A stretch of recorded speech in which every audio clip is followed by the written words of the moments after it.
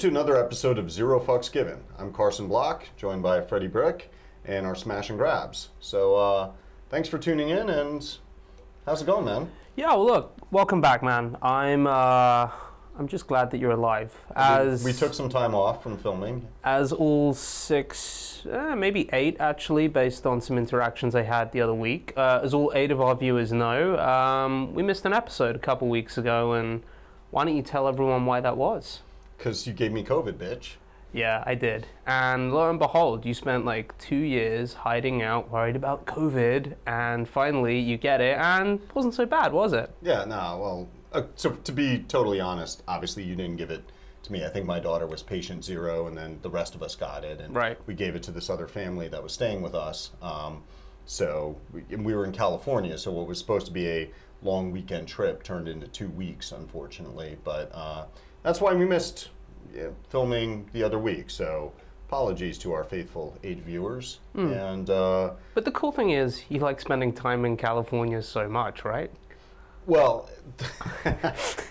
I mean, God, what a beautiful place, but people so managed to fuck that up. I mean, going back before we came down with COVID and going around and seeing like my best friends in town, who basically were just people who worked behind the counter in the deli or whatever.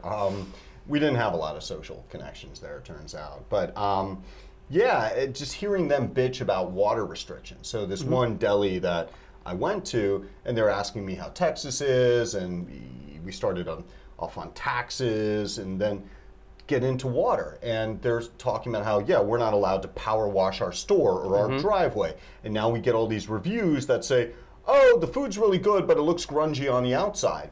And when I thought about this, this whole thing really, I mean, California is so fucked up, and I think the electorate is so rotted because it really, it's like, how did California fail to plan for this? So I lived there in the 90s for, I think, 8 years, and then lived there for another 11 years, this century, and it's like there's always this, we're imposing taxes on gasoline to reduce carbon emissions, or we were imposing restrictions on this. Your toilets, you can't have this kind of toilet, and it was always. Can you imagine if they did both of those? How fucked Uber's business model would be? Well, Uber and all of those gig economy businesses were almost forced out of the state during the pandemic, which, sure. For people who are always bitching about, Amazon, especially during the pandemic, the way it treated its workers, and Uber, this and that, it's like, these guys were kind of the runners-up, the MVP during the pandemic. Yep. Because without these, without, say, Amazon, there would have been so many more COVID cases. You'd have because starved and died. There was no way. Like peak COVID, you were so paranoid, you were actually spritzing down packages, right? Yeah, death by starvation, I felt, was better than death by COVID.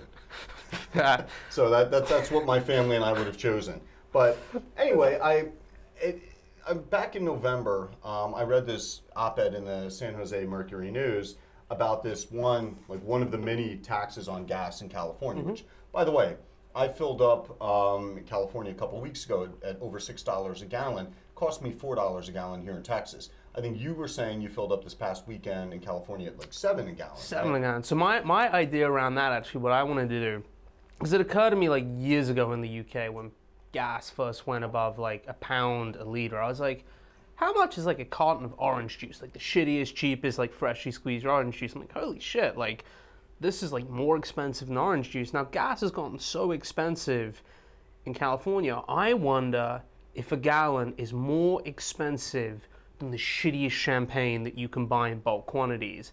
And I want to set up next to like a really expensive gas station, a champagne station, and people just like come by, and there's loads of Brits in LA, so they're like totally fucking down for this. Come by, and then you just like sit back in a dentist chair, and they like gun your face with champagne. I think it's a fucking awesome idea. And it would be interesting to actually compare that and see whether you can buy champagne for less per gallon in California than you can buy gas. But here's the thing, when I was reading that op-ed, it was talking about one of the myriad taxes that's a 30 cents per gallon tax that went into effect in 2010. And the purpose of this tax, supposedly, is to reduce carbon emissions. And so in this op-ed, they're calling the tax a success because they're saying it reduced emissions from 2010 to 2020 by 38 million tons of carbon dioxide. Sounds like a big number. So I looked at that versus the US's total carbon dioxide output in that time, and that was 0.067% of the US's emissions. So this, and the cost, when I multiplied it by the number of gallons sold, the cost to California consumers was $48.8 billion. So California over 10 years Californians paid $48.8 billion to do what? To put the tiniest little dent in US carbon dioxide emissions, not to mention globally. And see, this is what pisses me off when I really think about the situation there is I think you've had politics there when it comes to these matters dominated by two groups. So you get the people who are Crazies and the really crazies? No, the crazies and the cynics. Okay. So the crazies... Wonder which one of those groups you fall into. Well, okay, call it the cynical. Okay. Being cynical is different from I think being a cynic. Maybe not, but I'll explain in a moment. So the crazies say, global warming, we need to do something about it. And gee, if California just imposes these taxes and flushes, fewer turds down the toilet, then, everybody will follow us and we'll stop this catastrophe called climate change, which is bullshit. I mean, when you look at the rest of the world, let alone the rest of the country, people are not going to modify their behavior just because in California they're taxing themselves an extra $49 billion over 10 years or leaving their turds in the toilet. You say that, and I haven't inspected your toilet, but I mean, you did move to Texas and you've added like at least another 12,000 horsepower to your driveway. Well, it's in process. The GT3 is, I'm on, that's on order. That's going to take a while. Which, by the way, that just won Motor Trend 2022 Performance Car of the Year, Porsche 911 GT3. Did you get paid for that plug? I mean, if they moved me up like a fucking day in the queue, I'd be pretty happy. But anyway, so you get these idealists who say, let's change behavior in California because that'll make a difference. Does not. But then you get the politicians who are like, oh, this is awesome, right? Like more tax rev, another $49 billion in tax rev. I can throw this at more public employee unions and buy more votes. And, shower goodies on other people and placate them to buy more votes. Or just change the name of 8 schools. Yeah, like Paul Revere, that racist, because I looked at Wikipedia and misinterpreted, the battle of whatever. But anyway, that's the thing with California. California has really, the electorate has allowed the politicians to saddle the people with a bunch of shit that isn't going to change anything. And they failed to prepare for climate change. So when you think about the water shortage, and we're ripping out our lawn right now in our California house and replacing it with turf because water's a problem, a desal plant costs like $1 billion. That's 49 desal plants that could have been paid for with that fucking money alone. I just had a thought. What about replacing it with an ice rink?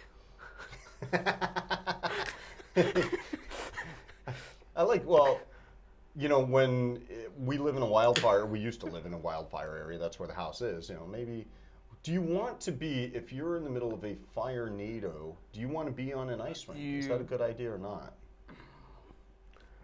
It's a good question. All right, well. For a while, yes. Okay, and well. Then eventually, no. Okay, well, so we've covered, one of the upsides of moving to Texas, which is we moved away from the just blithe retardation in California. Now, Texas, many advantages. What's the update on your ICBM? Can you own that bitch or what? I have not made as much progress on my ICBM as you would think. It's kind of similar to the current status of my driving license. So are you like missing the quarter on this, or so bad quarter? It turns out it is highly, highly illegal for the people that have the ICBMs on their land to sell it. Now, that's under federal law, but what about Texas state law? Right. So here's the thing. I was like, okay, so I actually was at a wedding this weekend and I met a guy who worked at a competitor to the Boring Company. So it was kind of interesting. This was, and it was like the other tunneling company. It's backed by like Virgin and the Qataris. So trying to work out who the smart money out of that. Can we pay homage to the fact that there shouldn't even be one company that's just digging fucking holes in the ground? So it was kind of interesting. He said, like, their approach to this is kind of like iterating. They've managed to make some cargo and some humans go at like, I want to say it was like over about 2 miles at like 250 miles underground. I was like, who was the first human to volunteer for that? But it got me thinking, okay, it's illegal for them to like sell these things and me to transport them. Those seem to be like 2 very key illegal parts of it. However, I was like, well, have you guys been down there for a while? He's like, no, not since we got the place. I'm like, well, if you haven't, who else has? So my thinking is, and Elon, if you're listening, because you don't have enough on your plate, what about getting the Boring Company to kind of just tunnel them under, and before you know it, shoot them across the US? They'll pop up in my back garden. So that is the current plan to evade the significant illegality of moving and selling them. So what about this, though? Since my view is that Elon buys Twitter solely so he can exercise more control over society and politics, if that doesn't work, stealing ICBMs through the Boring Company is the ultimate failsafe. Could always just fire them over. It's like the nuclear powers of the world, right? Like U.S., U.K., Israel, Pakistan, India, Russia, maybe Iran, North Korea, and Elon Musk. Speaking of the nuclear powers, I have thought of a solution to the whole nuclear war in Europe thing. Okay, so to keep it in Europe. Right. Which, farthest fucking way. Mainland Europe, for sure, anyway. So it kind of got me thinking. The war in Ukraine is tragic and horrible, and it's not going well for Putin. A lot of people are incredibly scared that he might actually use a nuclear weapon. Now, there was actually a pretty close runoff in France, or closer than like anyone really wants it to get, with Le Pen. So I'm thinking there's like a kind of, we could do everyone a favor here. Maybe what Macron does, he picks up the phone to Putin, he's like, look, this is the area that is most densely populated with her like core base of support. You need to look strong to the Russians.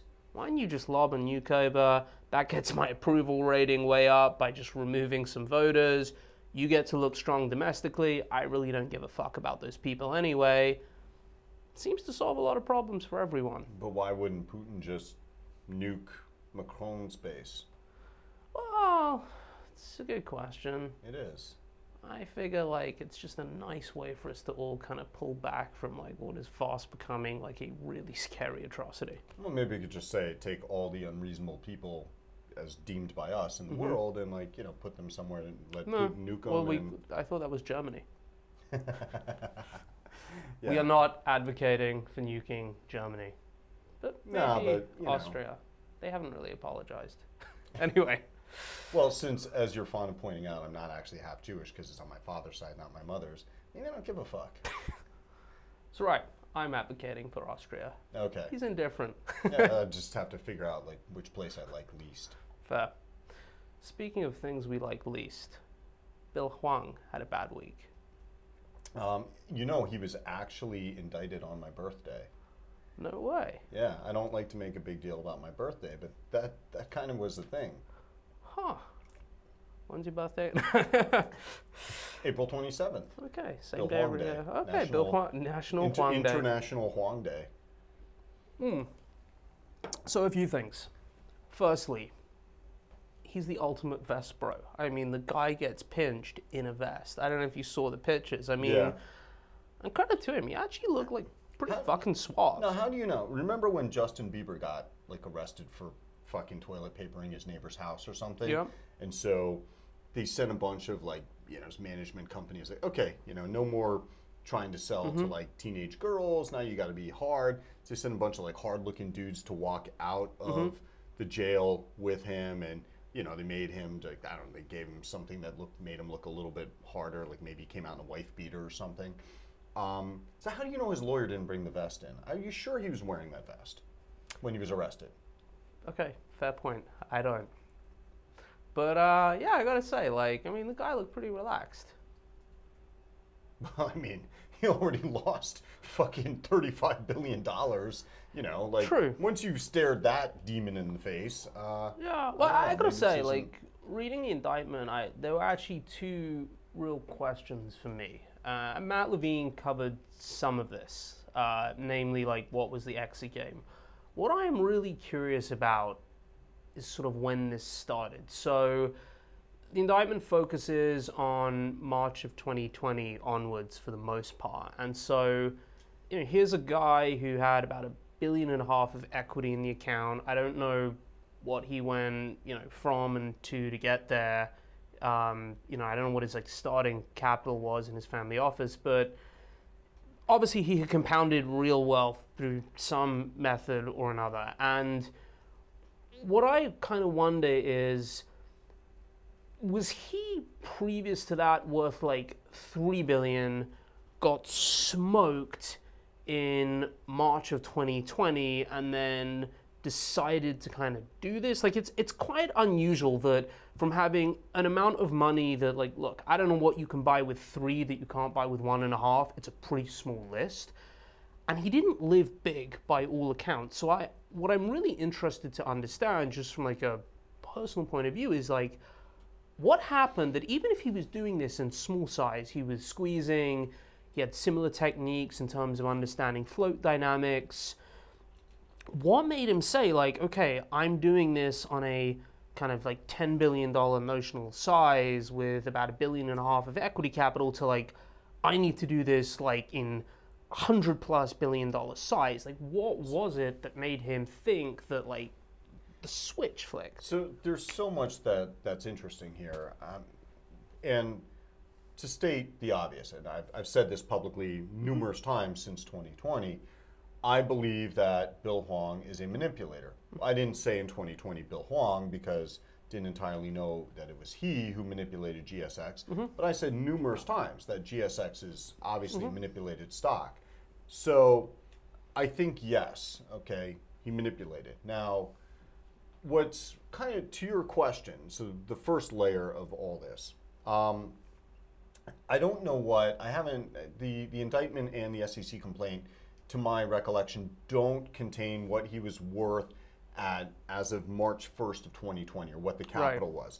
But it sounded like he took some losses in March of 2020 when COVID first hit. Unlike us, who just took them after. Yeah, because of him, like, we made money. We were up like, you know, a decent amount. Yeah. And we looked quite smart. Without having published shit. Yeah. So I was thinking, like, I literally, like, I felt guilty about how much money I thought I was going to make in 2020. Like, when the world was burning. I had so much fucking Schadenfreude. It was like coursing through my veins. I mean, there was Schadenfreude, but for people who weren't in the market, like, I was just like, wow, by the end of March, I've already made as much money as I did all of last year. No, I know. I better give this away. You sold like 3 of your 8 cars. Gave them away. So anyway, it says that as of March 31st, 2020, capital at, I like calling it Arch Egos, but whatever, I don't know, but people maybe push back. Arch Egos was $1.5 billion. Then, by the end of 2020, capital was apparently 7.7 billion.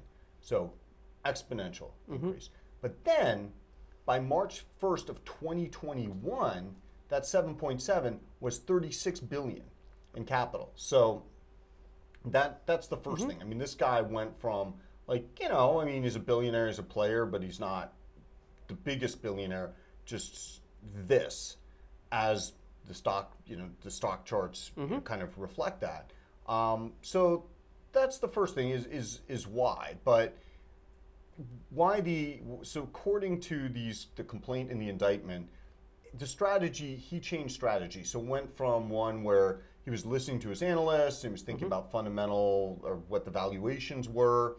What's also interesting, actually, is that he was running at a higher leverage ratio before COVID hit. So it said at the end of, as of Jan 1, I think, of 2020, or maybe he was at about 6.7 times leverage. Okay. So that's his pre-COVID level of leverage. By the time he blew up, he was inside 5. So he actually was less levered at that point. CS is so fucking cautious with their leverage. It must have been that. Well, I love that. I mean, he was only a CS client for like 3 months and stuffed him with 5.5B. So, Yeah. But the And funnily enough, Barclays have just hired the CS prime brokerage team. What the fuck are you guys thinking? I want to reiterate that November 15th, 2013, I know the date because I was in the delivery room waiting for my son to be born.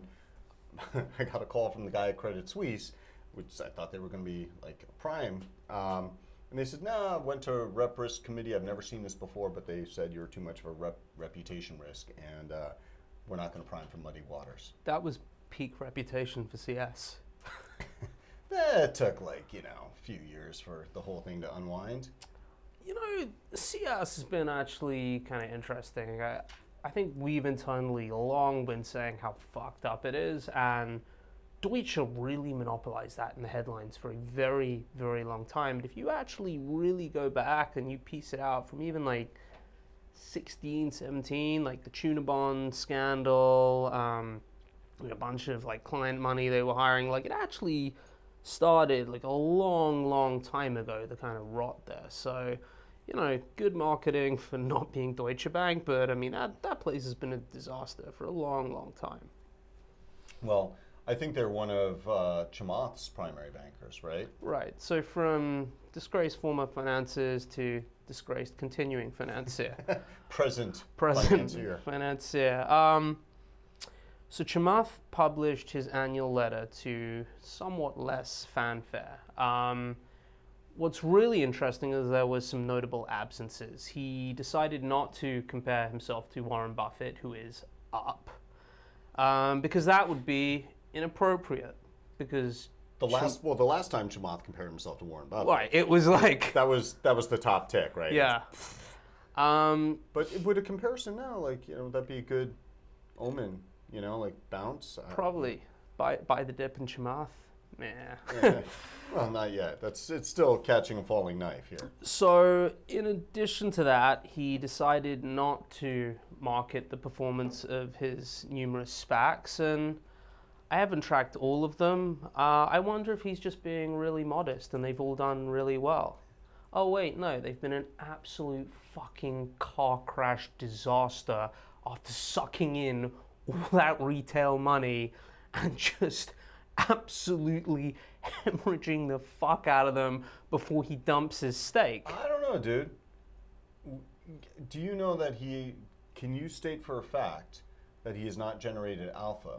If we define alpha as benchmarked against all SPACs of that time period, have Chamath's SPACs actually underperformed other SPACs? Or did they outperform other dog shit SPACs? We're going to find that out, and we'll be back to you in a couple weeks. So this sounds like the subject of a Twitter poll. Yeah, okay. That's fair. Yeah, we should. Okay. So maybe we do that, somebody will actually give the answer and we don't have to do the work. But he did make an interesting point. I was listening to the All In podcast, which I like actually. And, despite being a complete... Why don't they call it Below My Line? I think they wanted to do that, and I'm pretty sure at some point he just somebody else trademarked it. Right, he probably really wants to just call it Chamath is the greatest podcast. But look, not everything that comes out his mouth is total garbage and self-serving. I mean, one point he made that I thought was really interesting. Well, it's always self-serving, but it's not always total garbage. This is true. You're right. And to bring it back to self-serving, so in his letter, he presents a number of different metrics for the performances of his fund. So it's IRR on paper, gross IRR, net IRR, DPS, which I think is like, distributable, like private shit. Oh, no, it's not. But I think it should start to be called distributable private shit, trademarked. How about dope ass? It's going to be hard to think on the spot. Yeah, that's true. We'll be back to you on distributable private shit. It is interesting because there isn't really a standard for presentation in private funds. And I think it was one of the other guys on the podcast, David Sachs, who said, the first ever venture fund I think that he put money into, he finally like got his money back now after 16 years, because these funds are like 10-year life, but within venture, the whole staying private for longer thing has really extended some of these funds to kind of like 16 to 20 years in terms of like getting the dollars back. And I think on this fund it was like a 2.6 or 2.7 times money return, which when you annualize, that's like 6 to 7% return. Now you think about it. If you allocate whatever amount of money you're going to allocate to venture, which is typically very small for most people given like the risk, so let's say you allocate like 1% of your net worth to it, in 15 years time, if things have gone okay, that's likely to not be a significant amount of money to you. So great. In 15 years time, you get back like even in top tier funds, like a 30% IRR. And if it isn't, like, and you really needed that money, you've been locked up for all these years in a shitty fund that's put up like 6%. I mean, what a dog shit asset class. Now, of course, we'll probably be out raising a venture fund within the next couple of years, I'd imagine, so no one should pay any real attention to that. But, well, I think the main point is that you don't have daily marks to market. Right. That's what keeps the allocators happy, because you can kind of make shit up for a number of years anyway. Yep. The person who made the decision to allocate to your fund, they use that great performance you've been reporting based on marks to get their next job. And so they're like 1 or 2 chairs removed by the time anybody realizes that, actually this wasn't such a great investment. Speaking of other not such great investments, numbers are out for Tiger. ARK obviously had a pretty aggressively bad month. So I think Tiger and ARK basically are, over the past year or so, I think they've lost about roughly down about the same amount of money. A percentage-wise, right? I actually think Kathy might be outperforming. Think Kathy? Yeah? Yeah, I think Kathy is outperforming. I don't know if it was the hedge fund or the long-only fund, but I think Kathy may be outperforming. That would be fucked up because Tiger, of course, has a short book. So if Kathy Wood's long only dog shit book outperforms Tiger's long dog shit, short, you'd hope some kind of dog shit book, and if she outperforms Tiger, like that's, it's pretty bad. Plus, she's cheaper, and you can get, I'm sure, like much better liquidity terms than whatever like a hedge fund are at. So, who'd have thought it? Here we are amongst a pretty brutal tech sell-off, and we're telling you how smart we think Kathy Wood is. On a relative basis, although like Tiger's obviously extremely sharp, they have very sharp people, but I think what this goes to show, it's just, as I've said before, there's this paradigm that existed post GFC, and now we're shifting paradigms. And like Bill Gurley had a tweet on this, or basically that was relevant to this idea that we're shifting, and what's going to be the case going forward is going to be way different, but that so many people have this muscle memory or where they're stuck in the prior paradigm. So I think there's two things to that. Firstly, look, we were as guilty as anyone else of being stuck in a paradigm that like risk mattered. Stocks might go down. Right. We but I mean, for a long time. I remember when I first joined Muddy Waters and think like, next year we're sort of like, whatever it was, like 6 years past the crisis, and like, things come in like 7-year cycles, and like next year could be the year for Chinese companies to really take a shit. Actually, Alibaba, I think, IPO'd, and since then, so the year you joined, so I kind of look at that and I think, there we were probably saying like how stupid Amazon was, and like we didn't get it, right? Rates were low. They were going to stay low for a really, really long time.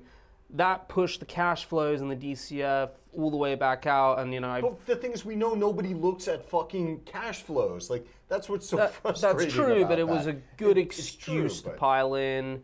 And then there was this kind of passive dynamic that had been taking over for a really long time, and so we were as slow as anyone to realize that paradigm shift, and that was pretty painful. And in terms of just like trying to work out, like, well, like, why doesn't anyone care that Carvana like is just setting money on fire? And it turns out like no one cared for a really long time until pretty recently, actually. And what I've found interesting, given most my contemporaries are kind of, in their like mid 30s, so most of them really started in markets at a point that it matters, kind of post '08. TFC, yeah. Their entire frame of reference, and this goes back to the Bill Gurley tweet, is, well, this is cheap versus its IPO. Like, look at this, now trading where it was in 18, but revs are 2x. And they don't really have a framework for thinking about things differently, the same way we didn't in terms of like understanding the macro. Like, they've never seen rates rising apart from like 3 weeks in 2018, and then we're like, oh, that's kind of scary. Difference is we now have inflation.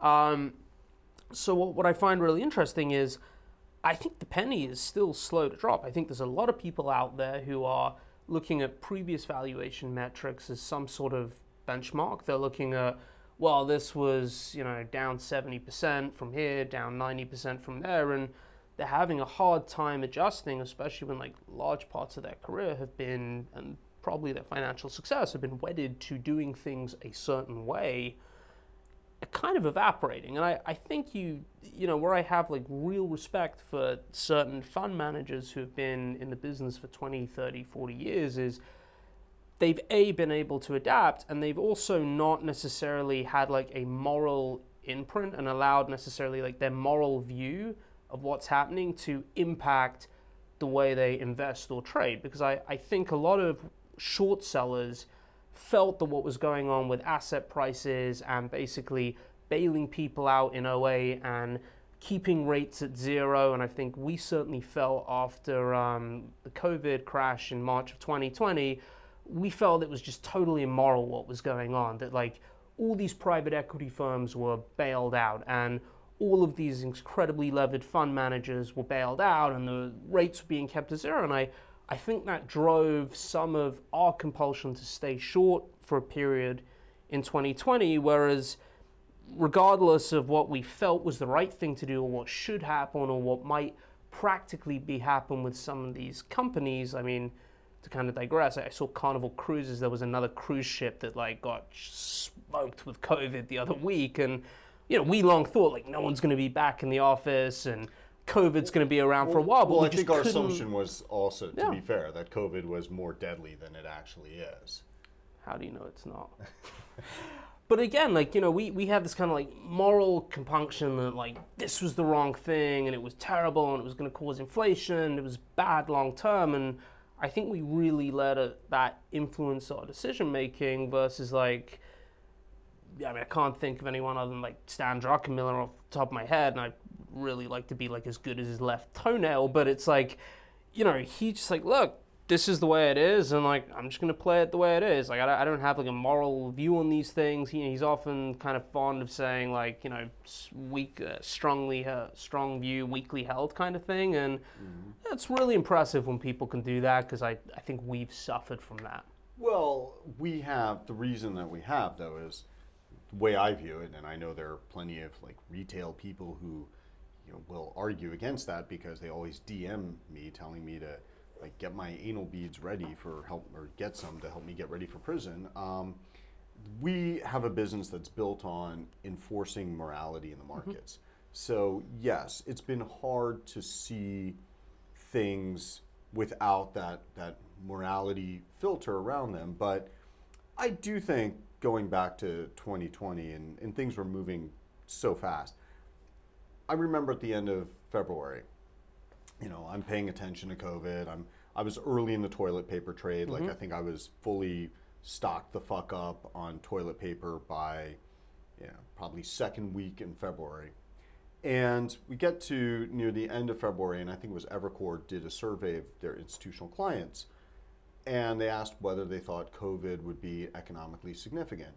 And it was a reasonable majority thought that no, it would be a non-event. And so the way that I looked at it at that time was, okay, all of these years of suppressing risk premia and I was saying this actually before COVID, the end of 2019, that have anesthetized investors to risk. And so this is a symptom of that, where there's this pandemic that's breaking out around the globe. It's highly contagious, it's lethal, and people are just have been so lulled into complacency that they can't see it. So we shorted a bunch of shit that we weren't talking about publicly, including cruise lines. And so we were up big at the end of March without having lifted a finger in terms of having gone public. And, I think that for me, I don't think it was an overemphasis on the morality of, it's wrong to bail out all these private equity. Because it's not. It's what should be done. I mean, how else would Steve Schwartzman be able to take home like $10 billion, which of course he can donate to worthy causes like Tsinghua University? Yeah. There's so much to unpack there, but as you know, what I plan to do with my money, whatever it is when I pass, is that I plan to find a worthy cause and mandate that money be used to buy lottery tickets and have the lottery tickets donated to that worthy cause. So that's my... Are you thinking single week though? Because there was a book I read actually, but I want to say it was in Australia, and if it wasn't in Australia, it's going to be a better story if it was in Australia. I think there were two guys who I want to say the jackpot got big enough because there's I think it's like 13 million and something like potential permutations in the lottery. I think they like raised the fund to buy like 13 million tickets. I'll be back to you with this next week with the actual details, but I think they raised the fund to buy like 13 million lottery tickets whenever it got large enough that even if it was divided by like 5 times, you were still going to come out at like a 2x. Oh yeah, no, I'm convinced that this will make me one of the great philanthropists of our age. So anyways, back to morality and scumbaggery though. Really interesting stuff you were tweeting today, and in case you were wondering, do I read our Twitter? No, he told me about it. Because it's not enough for me to have like all these retweets and likes. What really matters is the admiration that you express in the office for my tweets. Well, we did once have an intern actually that I caught watching videos of you. Next to the videos of like Wendy Dung, that one. Yeah, that guy was a creep. I was convinced he was starting wildfires on the weekend. And killing cats for fun. Yes. But I did walk over and like, what are you doing? What if he's one of our 8 viewers? Whatever. I could lose that guy to have 7. It would be fine. I did walk over and like, what are you doing over there? He's like, just watching videos. I'm like, he's sitting over there. You can really just go up and talk to him. It was super creepy. But anyway, back to morality. I don't think so. Why don't you watch more videos of me? Our internet's so shitty in the office. Anyways, that's true. Back to morality. In part because our outsourced IT provider was bought by private equity. That's absolutely nothing gets better in a business that is bought by private equity. Yeah. Absolutely fucking nothing. And by the way, not that you guys are switched on by any means, but anybody from our private equity owned IT service provider actually paying attention, we are so fucking switching. Like now we've just gotten past our audit for the year. Right. We are so switching. This is bullshit. Fuck you, private equity. Not just for this. Fuck you for so many reasons, but fuck you, really. Man, it's going to suck when you go to a hospital and need any treatment and they're going to be like, wait a minute, this guy's the fuck you private equity. Don't touch this guy. No, but we can build a fuck. Nah, let him rot, let him bleed out. Steve Schwartzman fuck him pavilion. But anyway, back to immorality, private equity. So it turns out Saudis kind of were behind 9/11. Saudi, immorality, private equity, these things do belong in the same sentence. They do. So anyway, what, I have asked myself so many times why I subscribe to Business Insider. Mm-hmm. And Don't we get it free with Bloomberg? I don't think so, no. So I subscribed to Business Insider. You get nothing free with Bloomberg. Like, you literally get nothing with Bloomberg. That's another, like, God. fuck you, basically. Yeah. I mean, Free and Bloomberg do not belong in the same sentence. Yeah, no. Such a fucking awesome business. Yeah, it's actually really fucked up. Like, it automatically renews for 2 years. Yeah. Right. So we just had some turnover, right? We had a person leave right after the fucking Bloomberg contract renewed for 2 years. I was apoplectic. I just, whatever. Like, another business that I really want to see disrupted. It's like, I didn't feel bad for taxi cabs when Uber came along, because it was like, guys, you drive like shit. You don't take care of your fucking cars. And in many cities, it's like, I gotta suck dick to get a taxi. Like, that's how San Francisco was. Not just because it's San Francisco, I mean, but anyway, it was so, yeah. So anyway, like, Bloomberg's the same way. It's like the taxi cab industry, we're waiting for the Uber to come along for financial data. But you know what, I'll take the other side. Okay. I think it makes me look cool. Like, when I'm out, and I have to check a stock price, and people are like, oh, what's that? I'm like, it's Bloomberg on my phone. And they're like, oh, can I get that? I'm like, no, you can't. So many years ago, a person whom you know as Ball Sweat told me that Bloomberg did market research, and they asked their users, hey, how would you feel about a simplified user interface? And that the majority of users, or it was overwhelming, they said no, because they want their clients to think that there's something special that they do, some special skill in using a Bloomberg. Like, it makes them look smarter because they can actually figure out this, like, honestly, shitty user interface. I gotta tell you, that makes a lot of sense, because I do feel smarter. Yeah, okay, yeah.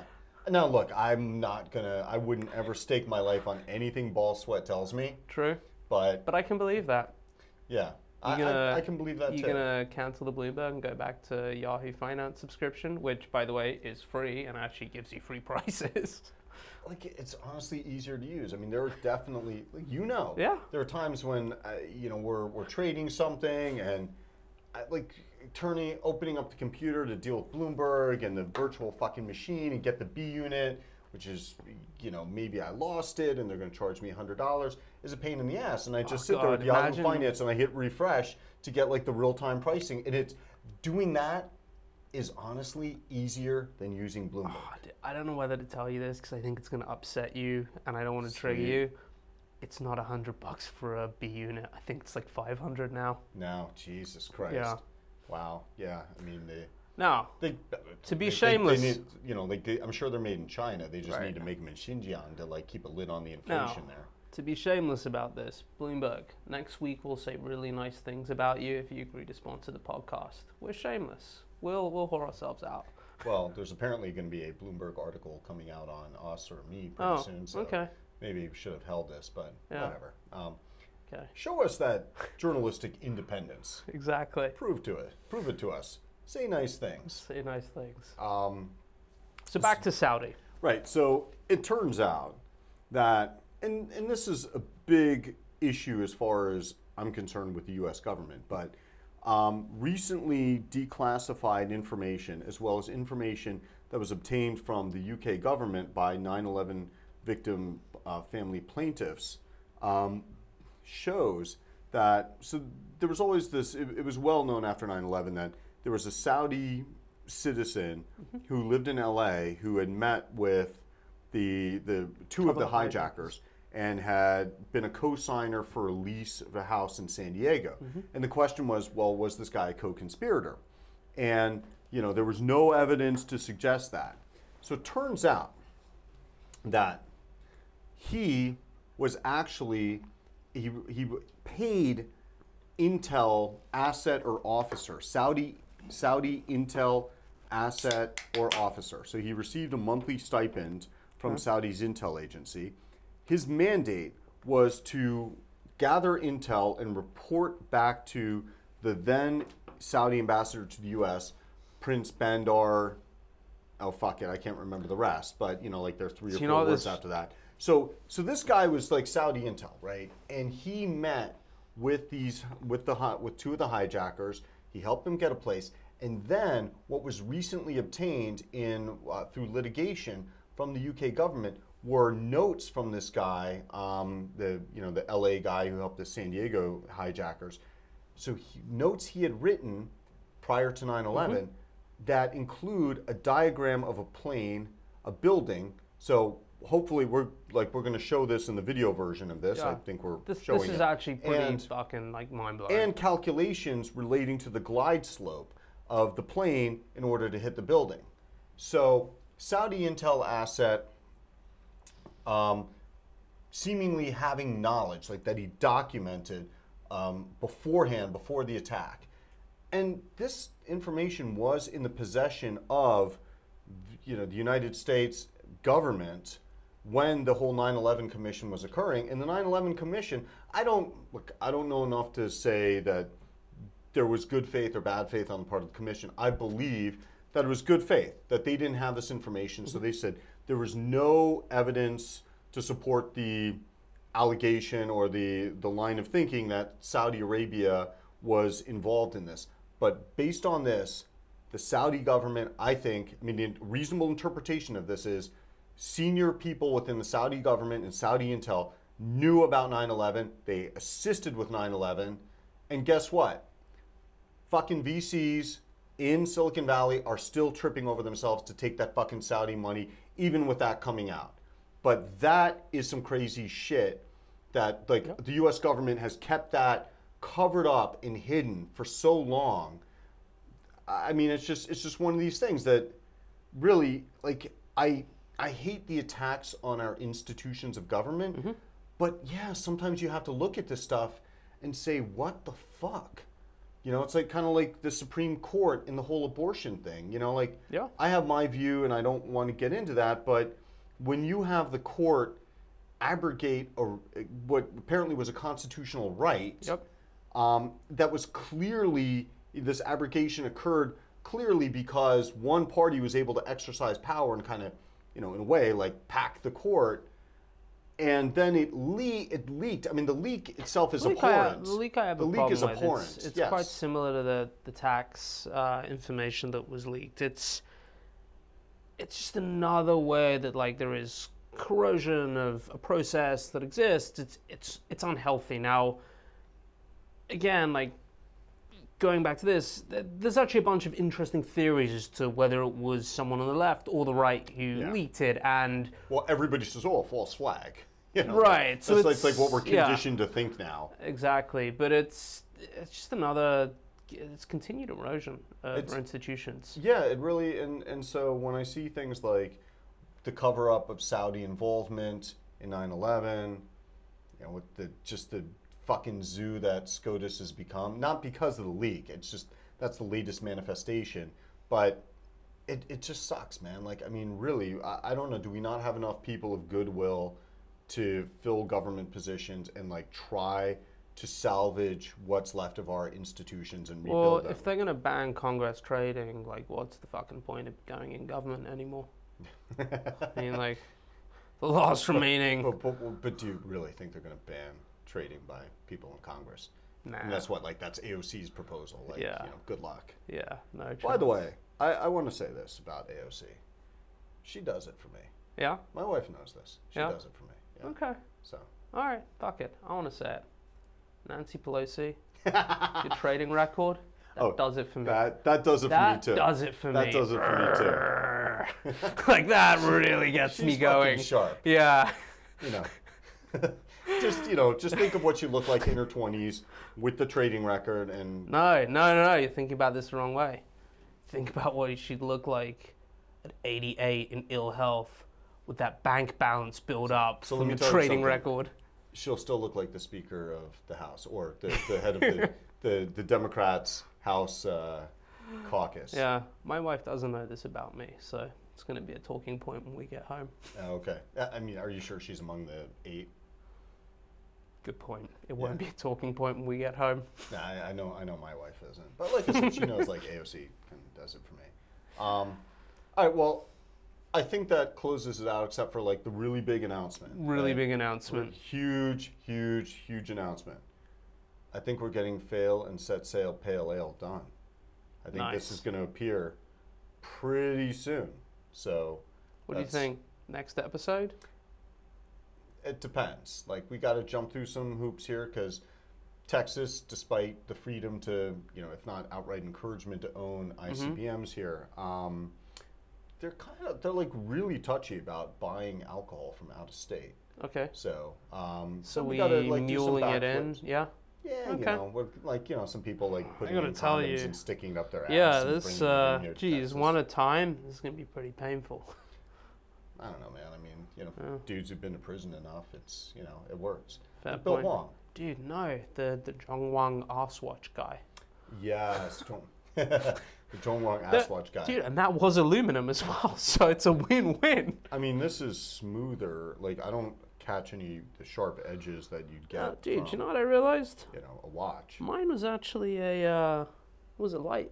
You're such a little girl. Let me show. Look at this. Look at this. You're sitting on a pillow the whole time. It's a posture You're a thing, little guys. Come girl. on, look at me here. It's a posture thing. That's why you're drinking smash and grab light. Yeah. Anyway, All right, till next time. smash and grab. There you go. Fail and set sail.